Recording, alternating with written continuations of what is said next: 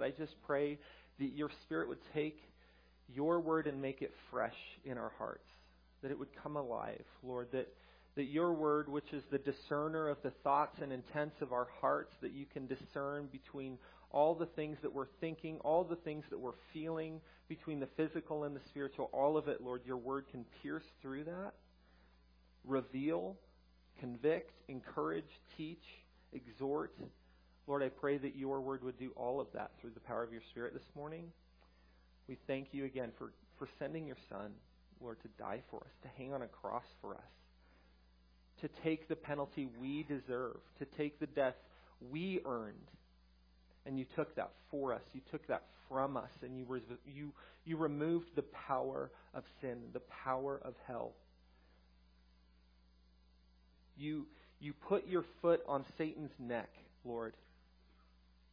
And we thank you because it cost you your life, but we thank you that you rose from the dead, Lord, and we get to celebrate you this morning. So we praise you. We thank you. We just ask you to speak to us in Jesus' name. Amen. Amen. So, my name's Jeremy. For those of you who don't know me, you're probably wondering, who is this guy standing here before us today, and where in the world is our pastor? Unlike Jesus, he's forsaken you. I'm just kidding. I'm joking. I know Chris pretty well, so I can say stuff like that. No, this place has changed a little bit since the last time me and my family were here. It's been 3 years. For those of you who don't know me, again, my name's Jeremy Bear, and me and my family, we live in Eastern Europe. We serve in a country called Serbia. It's not Siberia, and it's not Syria. Okay, it's pretty normal in Eastern Europe. But, that's where we serve, and we've been there for the last 3 years, and we were really, really fortunate in light of just the COVID situation to even be here. We were at a point in our ministerial life in Serbia where we were just like, we need a break, Lord. We need you to get us back to America. And by His grace, He put together an extraction flight. I think it was just for us. It probably wasn't, but I took it that way. And the U.S. Embassy put together an extraction flight because the airport was closed, the borders were closed, there was absolutely no getting out. And we got an email from the U.S. Embassy, and they said, we're putting together a flight. Be ready to get on it if you want tickets. It's leaving in like 5 hours. And we're like, oh, okay, I guess short notice, but here we go. And so we got on a plane, and we flew here, and within a period of maybe, not even 24 hours, we went from thinking we're not going to get a break and we're going to really have to just buckle down, dependent on the grace of God, and just be here for who knows how long. We went from that to being in California going, whoa, what did the Lord just do? And He extracted us, just to give us rest, give us a break. And so we've been taking a little bit of a longer furlough here in the States. We've been here for about almost 4 months now, somewhere around there. Yeah, and this is the first church fellowship that I've been able to come and participate in this fashion. So this is pretty crazy for me. This is a first, all right, in a while. And just to give you guys, praise the Lord. And just to give you guys a little bit of perspective as well, we live in a city in Serbia. It's over 200,000 people. And I like to brag on our church because we have the biggest church in the city. Guess how many people there are in our church? Less. About 15 people. In a city of 200,000 people where the gospel is essentially non-existent. Right? And so just being in a crowd this big teaching is like, whoa, this is kind of different for me too. It's been a few years. So before we moved to Serbia, we actually lived in Hungary. I taught at Calvary Chapel Bible College in Europe. I taught there for about 2.5 years. And what I'm going to basically bring to you this morning, it kind of came out of that. It came out of context in Hungary. And it's something that just the Lord has kind of impressed on my heart no matter where we go. And it's something that I think we can all continue to grow in. And it's the grace of God, right? Like Paul said to Timothy, be strong in the grace of God. And so if there's one thing that I think we should as believers master on, it's the gospel, which reveals the grace of God, right, in the person of Jesus Christ. And so I want to talk to you a little bit about the grace of God this morning. So we're going to be in Ephesians. So if you have a Bible, digital, analog, however you read God's Word here, would you open to Ephesians chapter 1? And I'm going to give a little bit of information before we read. We're going to be in verses 3 through 14 this morning, and just making a few observations from that section. So, like I said, I was in Hungary. I'm teaching at this Bible college, and we had students from all over the globe that would come. And as a teacher, sometimes I like to dialogue with my students. It's not just monologue. I like to hear what they're thinking.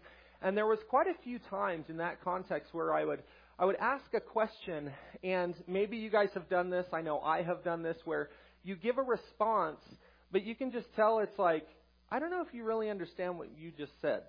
And it's like, call it Christianese. We've heard it a lot, where it's like, oh, praise God. And it's like, well, are you really praising God, or are you just saying that?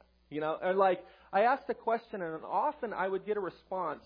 So what did God make us for? That was a common question I would ask. And a lot of times I would get, He created us to glorify Him. And that would be the common response. To glorify God. That's why He made us. To bring Him glory. Oh, glory to God. And this kind of falls into one of those, it can fall into one of those Christianese phrases that we use all the time. And for me, I was like, I would hear this and I go, but what is, I decided one time to just kind of poke a little further and be like, well, what does that mean though? To glorify God. What does that really mean? And usually I get like to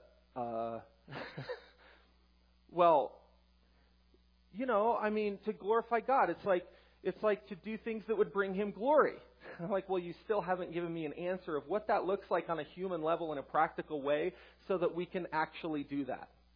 And so from that, I was like, I want to break that down biblically. I want to know, what does it mean? If this question is so important, what is our chief end to glorify God? And we don't know what it means to glorify God. Do you think that we should probably figure that out if it's such a big question and such a vital answer in our lives? If it brings us purpose, if it brings us meaning, to say, I was created to glorify God.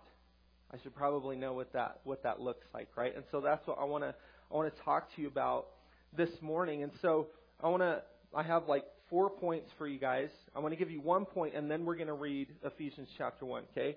I'll make this case first, okay?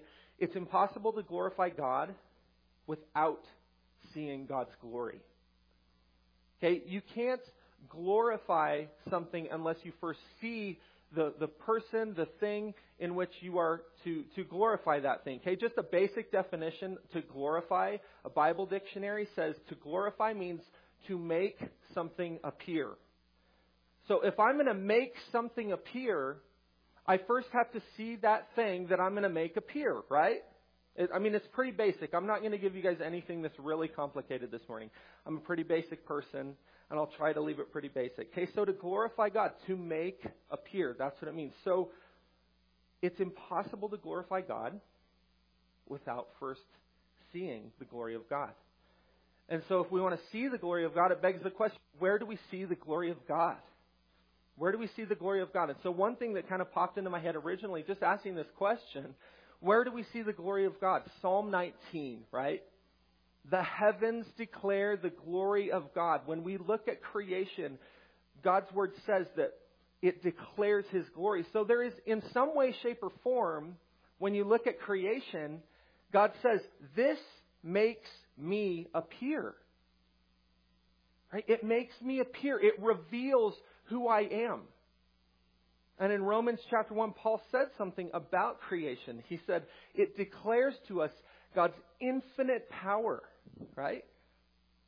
The fact that anything exists at all means that something had to cause everything that is in existence, right? There had to have been a first cause to everything we see. And so when we look at these beautiful mountains in your guys' backyard, we don't just go, those mountains just made themselves. You know, when you look at the universe and you go, wow, you know, any closer to the sun, we'd be dead. Any further away from the sun, we'd be dead. You know, it seems like we're just right where we're supposed to be to have life. And we go, yeah, that was just by accident. No. Like, Paul says that creation declares God's infinite power, His wisdom. Right? You look at the tiny little cell. You go to the universe and you go way down to the cell. And it's like, man, the more we learn about the cell, it's like this little factory, right? And you don't stumble across this fancy iWatch and go, you know, this watch just made itself.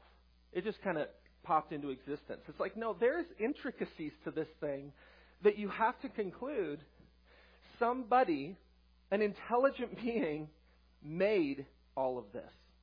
And that's exactly what Paul is saying. So God is saying through His Word, you look at creation, there's an element to where you can say God reveals Himself. So it's impossible for me to glorify God if I don't first acknowledge that there is a God who created everything we see and that He's infinite in power.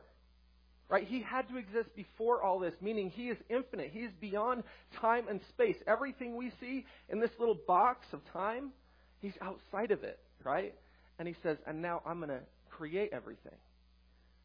I'm going to display how I am infinite and how I'm wise and how I'm powerful. You know, so the creation itself declares the glory of God. But something else that's interesting to me is walking from that. Okay, creation declares the glory of God.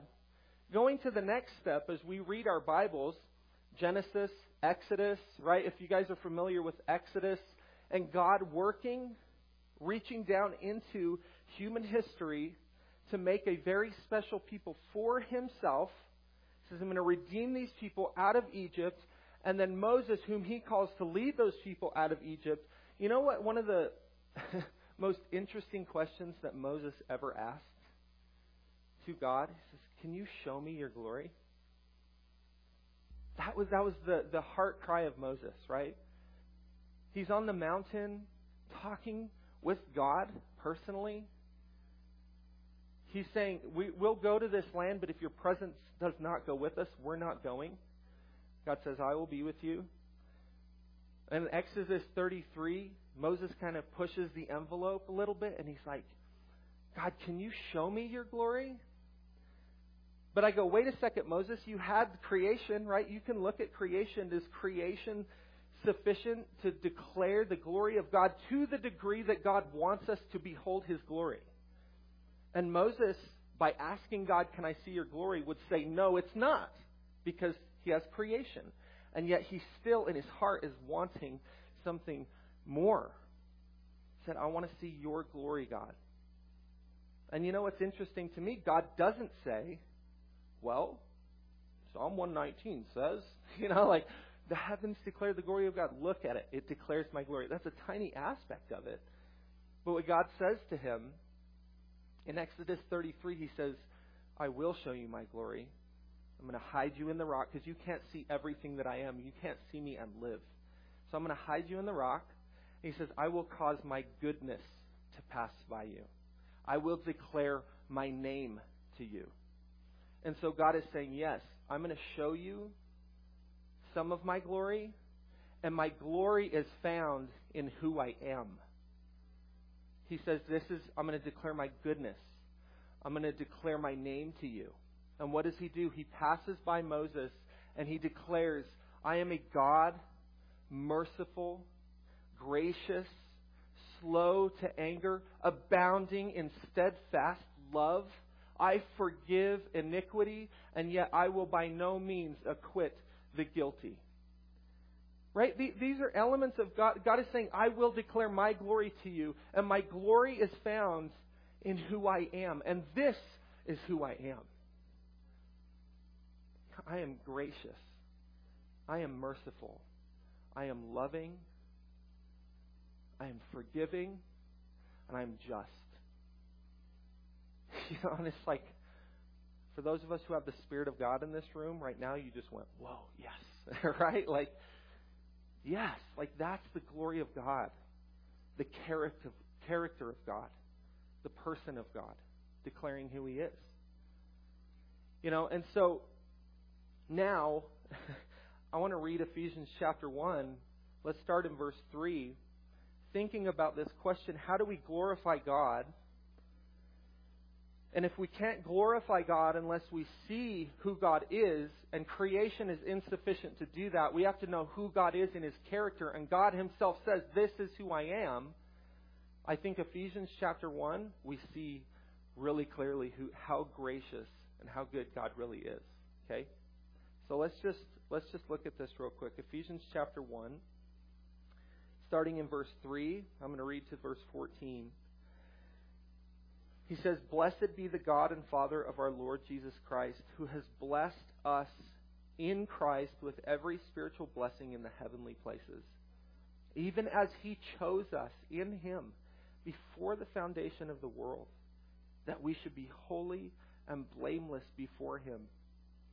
In love, He predestined us for adoption through Jesus Christ according to the purpose of His will, to the praise of His glorious grace, with which He has blessed us in the Beloved. In Him we have redemption through His blood, the forgiveness of our trespasses, according to the riches of His grace, which He lavished upon us in all wisdom and insight, making known to us the mystery of His will, according to His purpose, which He set forth in Christ, as a plan for the fullness of time to unite all things in Him, things in heaven, things on earth.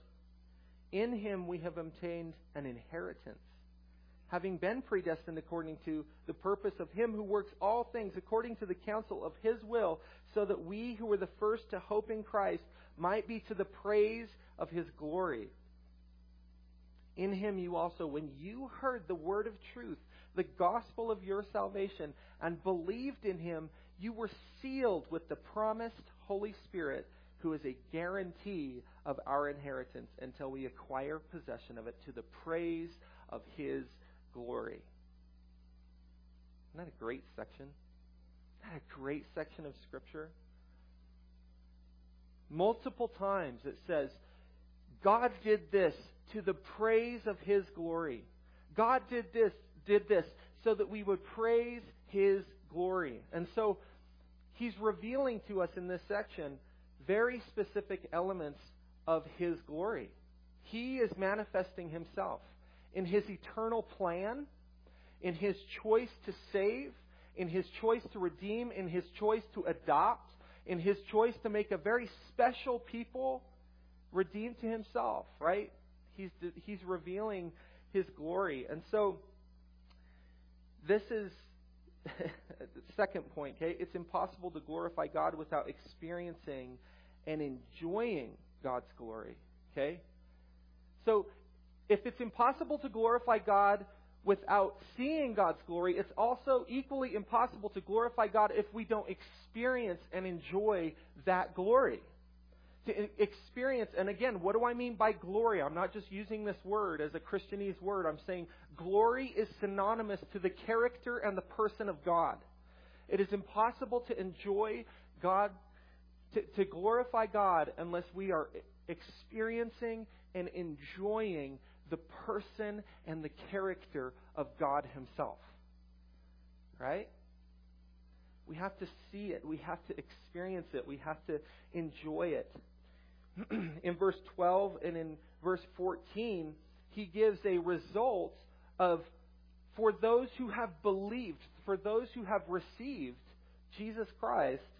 In verse 12, it's to the praise of His glory. And in that verse, He's specifically He's specifically talking about Jesus Christ.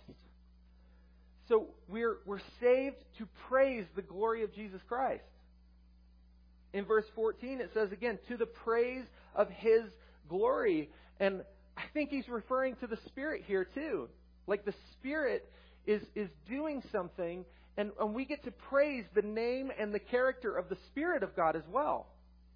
So we see we're praising the glory of Jesus. We're praising the glory of the Spirit. But but we're still a little vague on what does it really mean to glorify God. If we don't see the glory of God, we can't glorify God. If we don't experience and enjoy the glory of God, we can't glorify God. But let's go one step further, and in this section, he refers 2 times to something very specific. In verse 6, he says, the result of those who believe is to the praise of His glorious grace. His grace. Right? This is the very specific thing that God has chosen in His sovereignty that we would experience in order to lead us to a God-glorifying life, a purpose-filled life, a life filled with meaning, is when we experience, enjoy, and receive God's grace. And then what do we praise when we've experienced that? We praise His glorious grace. And this is exactly who God says He is to Moses. I'll declare my glory to you. I am a God who's merciful and gracious. Right? And so, in order to glorify God, we have to see the glory of God. We have to enjoy and receive the glory of God, but it's specifically in His grace. That's what he says. To the praise of His glorious grace. So that's the third point. It's impossible to glorify God without enjoying His grace. And so, whose grace are we enjoying? In this section, it's so cool to see how the triune God is at work in every single aspect. He's telling us that the Father, before the foundation of the world, made a plan.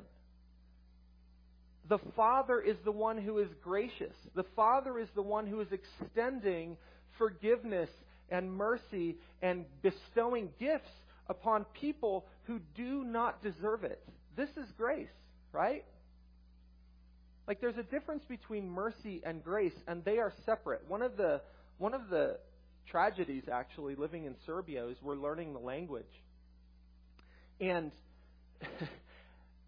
it's interesting as we're learning their culture, and I stumble upon certain words. One of the words they have for mercy is milos. It's mercy, right? And then when I heard whenever they would refer to God as gracious, they would use the same word, milos, mercy. And so it got me curious. I was like, do you guys have a word for grace? And they're like, no, it's milos. And I'm like, yeah, but that's mercy. Well, yeah. Well, what's the difference? Like, there's no differentiation in their mind between mercy and grace, but there is a huge difference between mercy and grace. Mercy, it can be simply withholding something that somebody does deserve, right? Maybe in the form of discipline or consequences. I'm going to withhold that. I'm going to be merciful to you. Right? It could be actually giving somebody what they do deserve. Somebody who's created in the image of God. It's where we get mercy ministries from. People who don't deserve what they get because they're made in the image of God. And so we want to treat you in such a way that says you are worth something because you're made in the image of God. We're going to be merciful. Right? Giving somebody what they deserve or withholding something that they do deserve. But grace is something totally different. Grace is giving somebody freely what they do not deserve and they've never earned. Nothing I have ever done, nothing you have ever done, earned the grace of God in your life. Nothing. Right? Like the Bible describes what we have earned. The wages of sin is what? Death. That's what I've earned. Right? God could be merciful, I guess, and withhold consequence, but then how would He be just? How would He be just? He can't compromise any aspect of who He is. But in Christ, He makes a way so that He can display the glory of God specifically in the grace of God in Jesus Christ by saying, I've made a way, now I can give you what you do not deserve and be just. I've upheld my justice by taking your sin, what you've earned, death, And Jesus takes that upon himself. Right? And then he says, and now Jesus has made a way. This is the Father. Jesus has made a way for me to give you what you don't deserve, my grace. I'm going to choose that for anybody who believes, I'm going to adopt you into my family. I'm going to go even better than just forgiving you of your sin. I'm going to take the perfect life of Jesus Christ, his perfect, sinless life, and I'm going to give that to you, credit it to you as a gift. It's justification. I'm going to declare you righteous. Right? And then I'm going to make you my son. This is the plan of the Father. This was his plan, as spelled out in Ephesians. In love, he predestined us to adoption as sons. God didn't have to do that. He didn't have to do any of this. Right? But he made a way not just to forgive us, but to give us way more than forgiveness. He gives us forgiveness. He gives us righteousness. Two different things as well. I can be forgiven of my sin, acquitted of my guilt, and still walk away a sinful person. But he says, no, I'm going to forgive you, acquit you, give you righteousness. Credit that to your account. Adopt you into my son as a son or a daughter, and then I'm going to give you an inheritance, which the Bible also calls glorious. Right? Like God's grace is glorious. God's inheritance is glorious. And he gives it to you freely as a gift. Is that cool to you guys? Is that like, wow, like I don't expect amens or anything, but just in your heart, like, that is amazing. That's the plan of the Father, to make a way to do that. And so whose grace are we praising? The Father's pretty gracious, right? He made a way to do that. Jesus actually fulfilled that plan. It wasn't just an idea that didn't see fruition. It was an idea that was executed and Jesus perfectly fulfilled. And so when we look back in history and we look at God's Word, and this whole entire book by the Spirit points us to Jesus, we go, Jesus, you are gracious. You know, what does John chapter 1 say? The law came through Moses, right? God's holy standards that we could never live up to show us and reveal our sin. But it says, but then grace and truth came through Jesus Christ. There's a contrast there. Could we look at the law of God and see the grace of God? That was not God's design for the law. God's design for the law was to show us that we need the grace of God, to point us to Jesus Christ, who is full of grace. Praise the Lord for that. Right? And so, whose grace are we praising in this section? The Father made the plan, praising the Father's grace. Jesus fulfilled the plan, praising Jesus' grace. But then the Spirit has his part too. In verse 14, as soon as you believed in him, what happened to you? In verse 13, you're sealed. You're sealed with the Holy Spirit of promise. This was the promise that the Father is referring to. I'm making this great plan. I'm promising to give you something so incredibly permanent. And it's not just something so incredibly permanent. It's someone so incredibly permanent. I'm going to make my dwelling place in you because he's cleansed you. He's removed your guilt. He's forgiven your sin and your trespass. That's the promise of the new covenant. I will remember your sin no more. I will put my Spirit in you, according to Jeremiah and Ezekiel. That's the new covenant promise. That Jesus said, this is done in my blood. The new covenant in my blood. I'm giving you the promise of forgiveness, the promise of regeneration inward, from the inside out. And God does that by putting his Spirit inside of you. Yeah, it's like, this is and I love this word right here. Guarantee. How many of you guys are exhausted when you try to earn people's favor in your life? Right? Like, That's me. It's exhausting to try and work your way into people's good graces, as the phrase goes, right? That's not our God. Our God is not like that. Our God is not... He doesn't think and function the way we humans function. He says, I am a God who is gracious, and I will work you into my good graces. When you're an enemy, when you're rebellious, when you were under the sway of the wicked one, which the whole world is, the Bible says, when you were following the course of the prince of the power of the air, Satan himself, God says, I'm going to take you and I'm going to work really hard for you. And I'm going to draw you into my good graces. And the Spirit of God is the one who does this. This is why Jesus said in John 16, it's good that I go. If I go, the Spirit will come. And He is going to draw you to me. He's going to show you your need for forgiveness. He's going to show you that you are not the standard of righteousness, but Jesus is. And He's going to show you that the authority of Satan has been removed from Him, and Jesus now has all authority. Right? That's Matthew 28 in the Great Commission. All authority has been given to me, therefore go make disciples.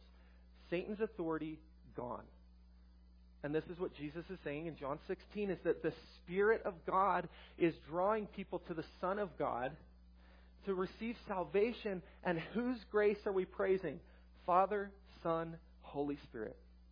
Every single one of them in this section.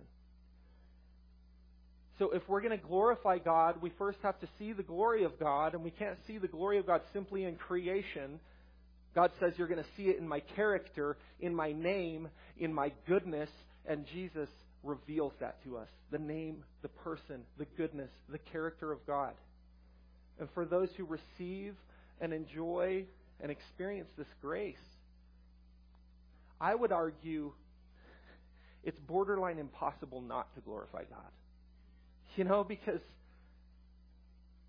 when you've experienced something so good as the grace of God, it's hard not to be transformed by that. You have to really resist it. And I would argue it's borderline impossible not to be transformed by the grace of God if you've experienced the glorious grace of God in Jesus Christ. And so when we're saying, you know, what does it mean to glorify God? We have to understand that the glory of God is manifest in the grace of God, and the grace of God is manifest in the person of God, in Jesus Christ specifically. Right? So, see, even all of this is kind of one side of the coin, because you can understand all of this in your head, concepts, and still not glorify God. Right? Like I would say the Pharisees, the first religious leaders, they had to memorize the first 5 books of the Old Testament just to be even considered to be in that club. They had to memorize the first 5 books of the Old Testament. Do you think they knew in their heads the character of God as He revealed it to Moses? I think they knew it in their heads. They had it memorized. You say, well, who is God? God is gracious. He's merciful, slow to anger, abounding in steadfast love. Right? Like they would say it, but then what was Jesus' main accusation against this class of people, the Pharisees? He says, you guys are like whitewashed tombs. You guys are all pretty on the outside, and inside you're dark. It's like dead man's bones. There's no transformation. There's no renewal. There's no grace. There's no love. Did they understand the concept in their head? I think so, but not in their heart. And that's a scary thing to me, honestly, especially as I love to read my Bible. Especially being part of a great camp of churches, like Calvary Chapel churches, where we value highly the Word of God. We do, right? And it's a great thing. We value the Word of God.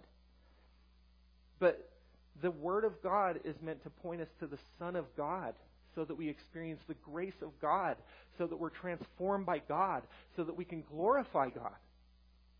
If we're not reaching that end, We're not fulfilling the purpose for which God saved us, to glorify Him. Right? And so we need to be careful. It's scary to me to go, I love the Word. I love knowing the Word. But to, like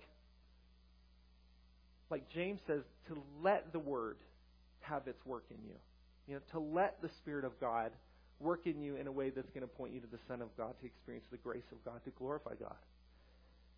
And so I get scared by that.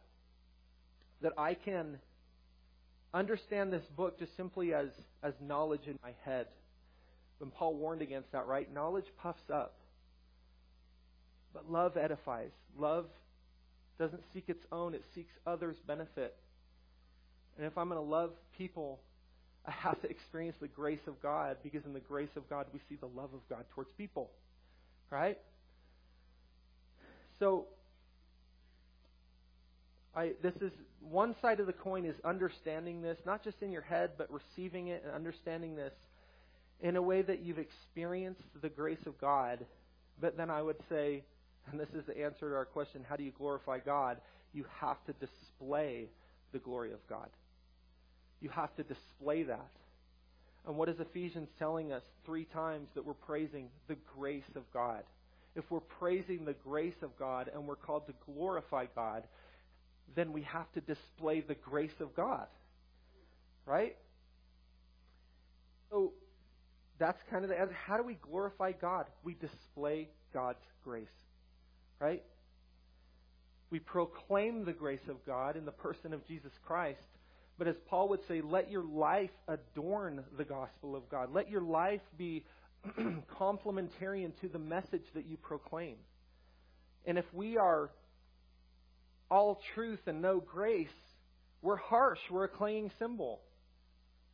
If we're all grace and no truth, we're like sentimental, and we have to have both, complementing one another as the Spirit of God works in us to display the grace of God, communicating the truth of God, so people can experience the love and grace of God. So if we're going to glorify God, we have to display God's grace. And so there's a couple questions, challenging questions for myself, for us. How do I know if I'm someone who displays God's grace? Characterized that way would be the first question. Like, what do other people say about you? You're a really gracious dude. You're a really gracious lady. That's an indicator.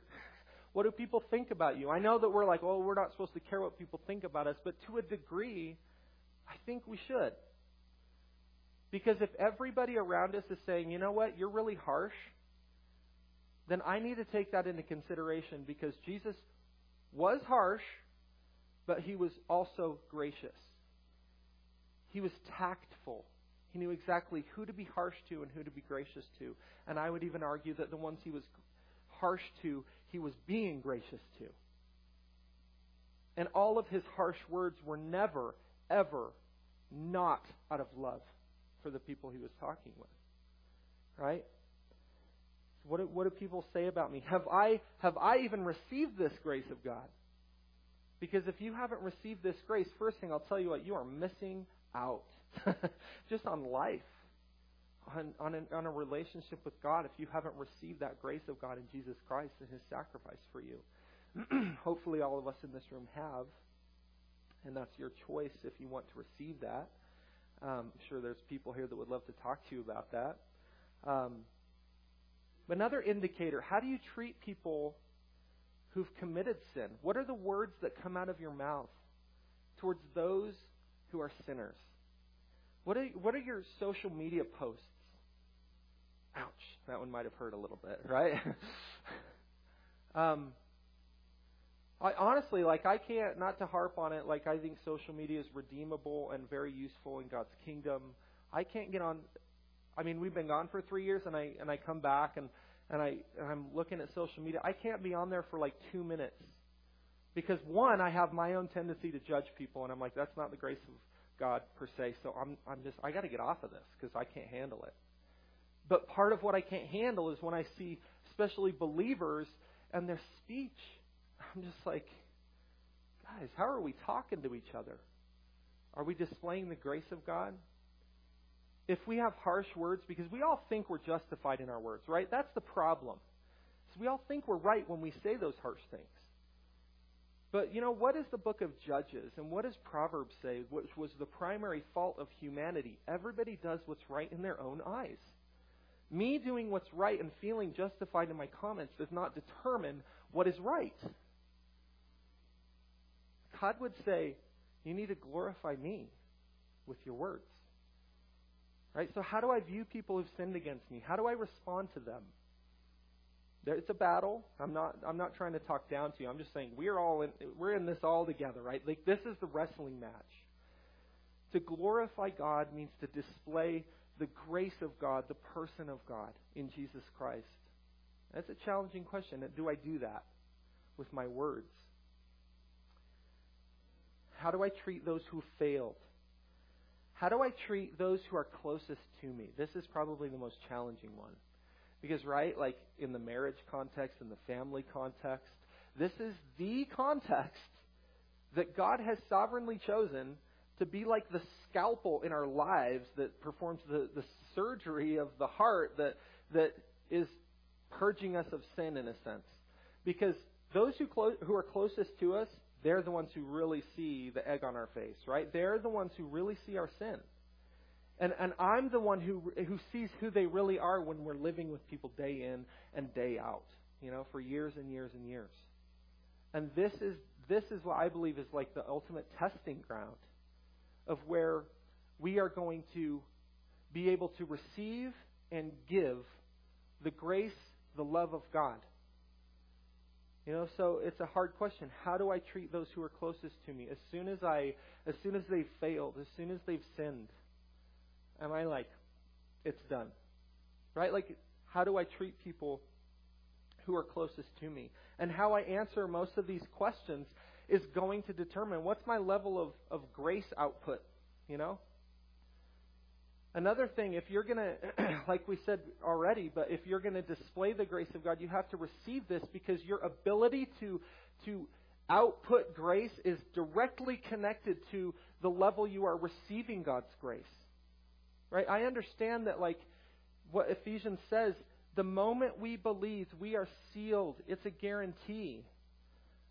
But we are forgetful human beings, right? Like, there's a reason why I think God gave us this whole communion thing.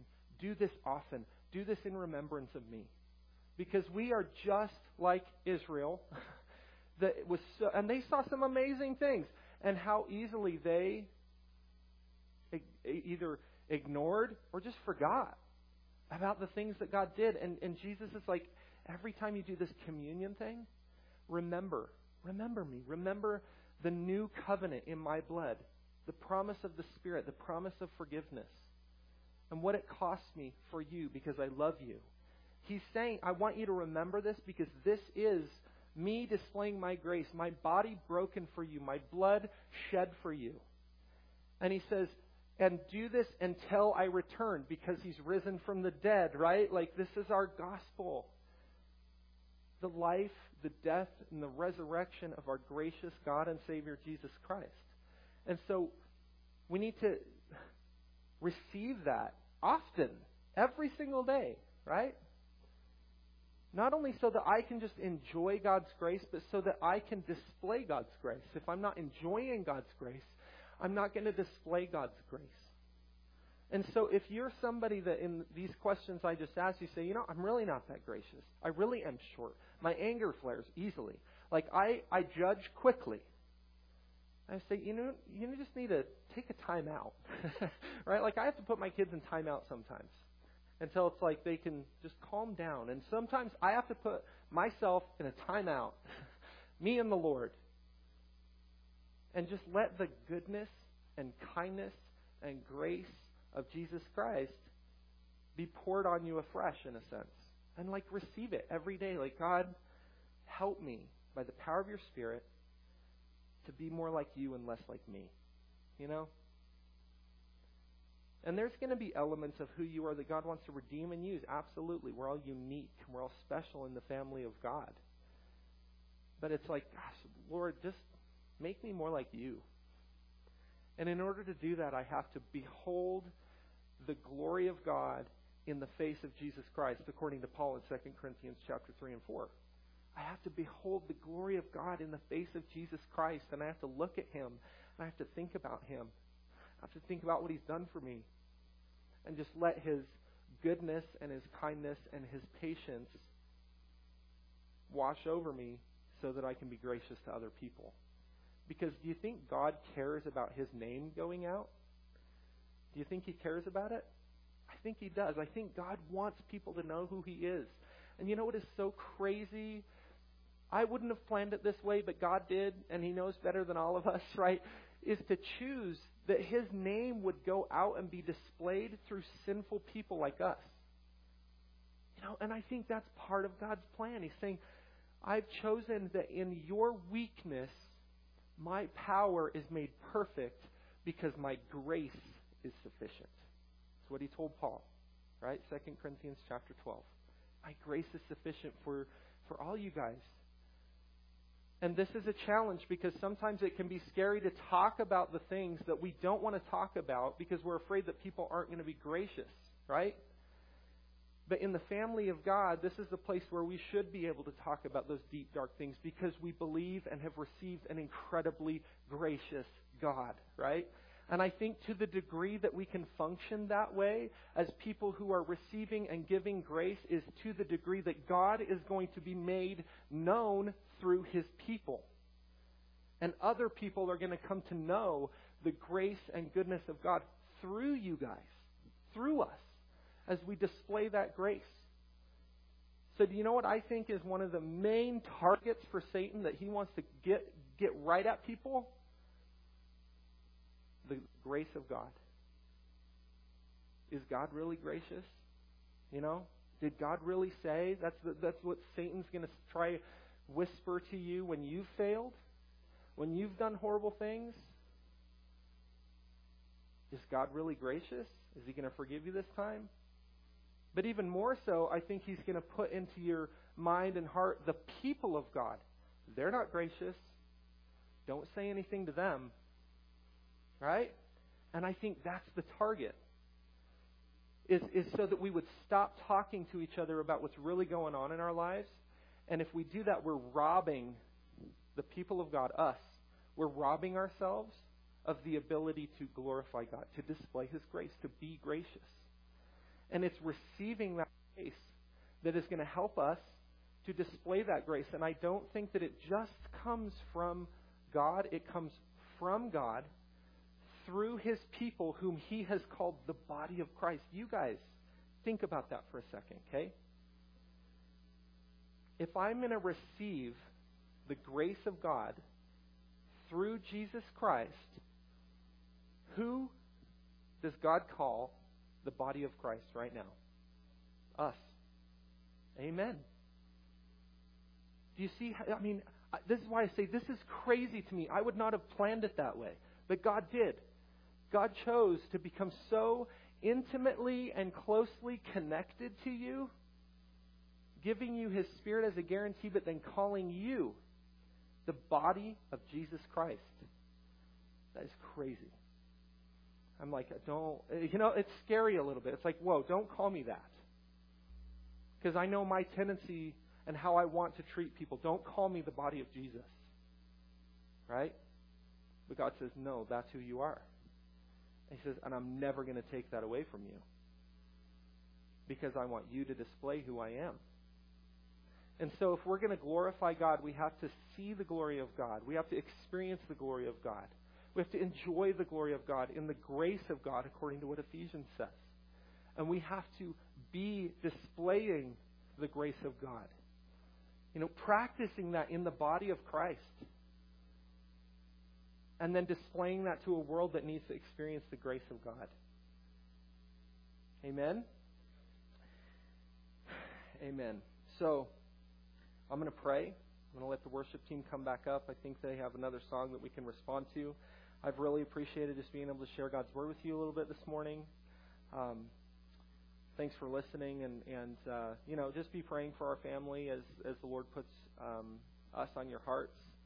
As we will be going out in August, again, Lord willing, if everything opens up and the borders are there. But just pray that we can make our way back there.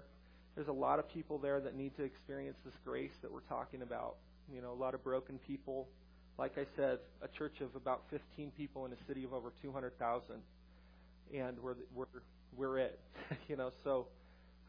But God is powerful and He's able. So pray for us. So I'm going to pray. The worship team's going to come up. We're going to sing one last song. Lord, I just thank you so much for your grace. Lord, we do just praise you for the glory of what it is, Lord, giving us what we don't deserve.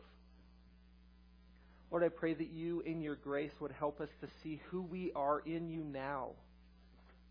Like your word says here in Ephesians that we just read.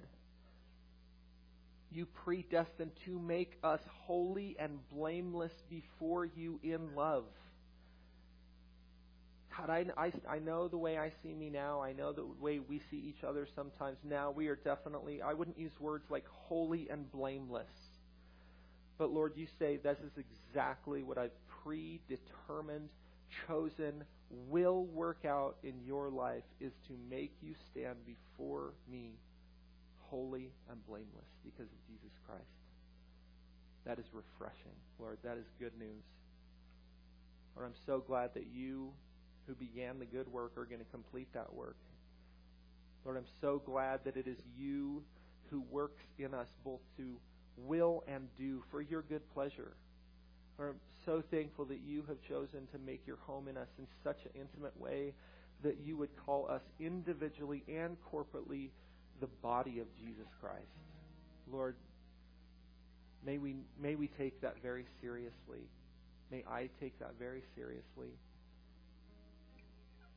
That we would display your glory, that we would enjoy your glory in Jesus Christ, the grace you've given us.